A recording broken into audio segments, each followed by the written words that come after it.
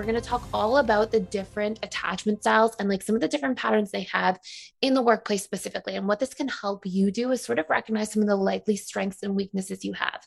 Remember, it's not necessarily always one size fits all, but of course, there tends to be really, really strong and prominent patterns for each attachment style and the way that they have these subconscious programs that they bring into every single one of the 7 areas of their lives.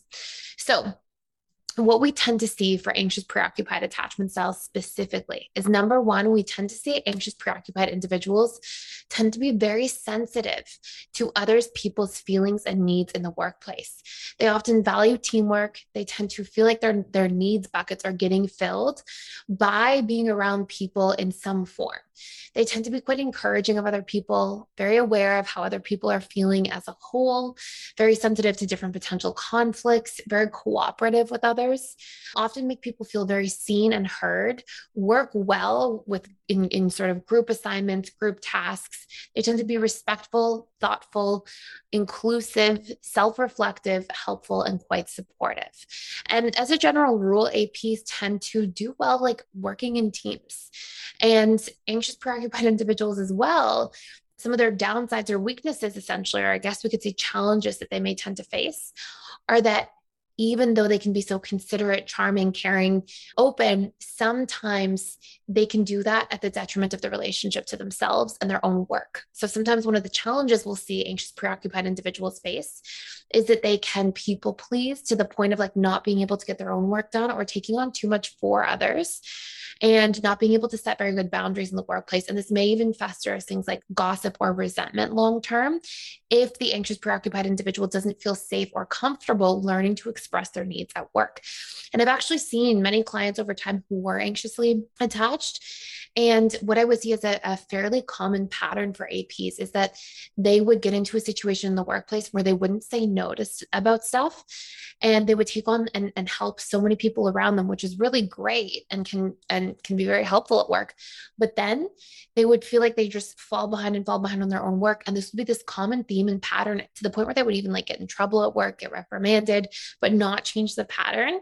And this is where when they would come to me and tell me these things, I'd be like, okay, we have to do subconscious reprogramming on people pleasing, the fear of setting boundaries, the fear of saying no in the workplace, because we may see, this actually APs would share things with me, like all their, coworkers got promoted over the years and they stayed in the same role and how frustrating that was. So it's important to really recognize some of these patterns that may be coming about.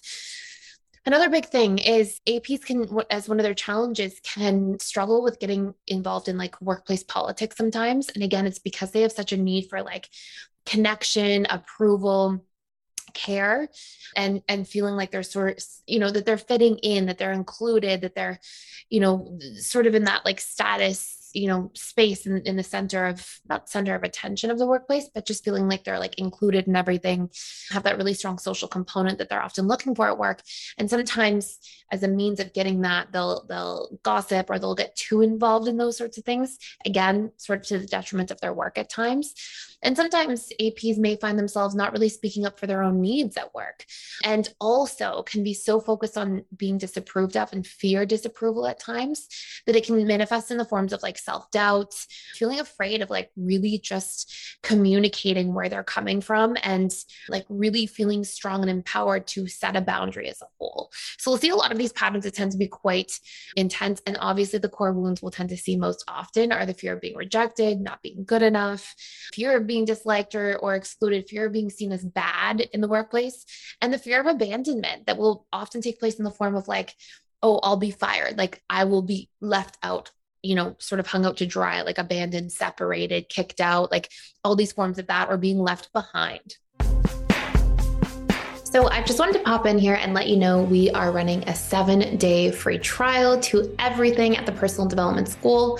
This means all of the courses, literally every single one, combined with the 4 live weekly webinars that I host with all of our students.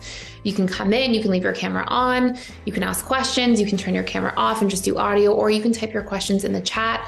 And we get this live interaction for any relationship or any questions whatsoever that you have. And we also have daily community events that are hosted by trained facilitators, coaches, and we have them so that you can set up communication practice and you can work through communication scripts. There's so many different features of PDS, and I would love for you to come in, try it out, check it out, see if it's for you, dive into some of the courses. You can download and print off the workbooks, and I would love to see you on the other side. One of the big things that you'll see overall is that APs can be great leaders. They can work well in teams. They can be very uplifting to other individuals, and they're really good at like creating cohesion between other people, not just including themselves, but also creating cohesion between multiple parties in the workplace, which is really nice. And they tend to make people feel really welcomed, comfortable. They tend to be good at sharing, and they may struggle if they're feeling isolated, right? If they're feeling sort of like not even just excluded, but if they have to do isolating work, like work by themselves. So those are some of the key points. If you want to take a deeper dive, you can absolutely check in with the Attachment Styles in the Workplace course. We go through in there like how to handle conflict, the needs, decision-making, what motivates them, how to communicate, what triggers them about others, where they can struggle managing their time, like a whole bunch of things beyond just strengths and weaknesses. So I hope this makes sense for today.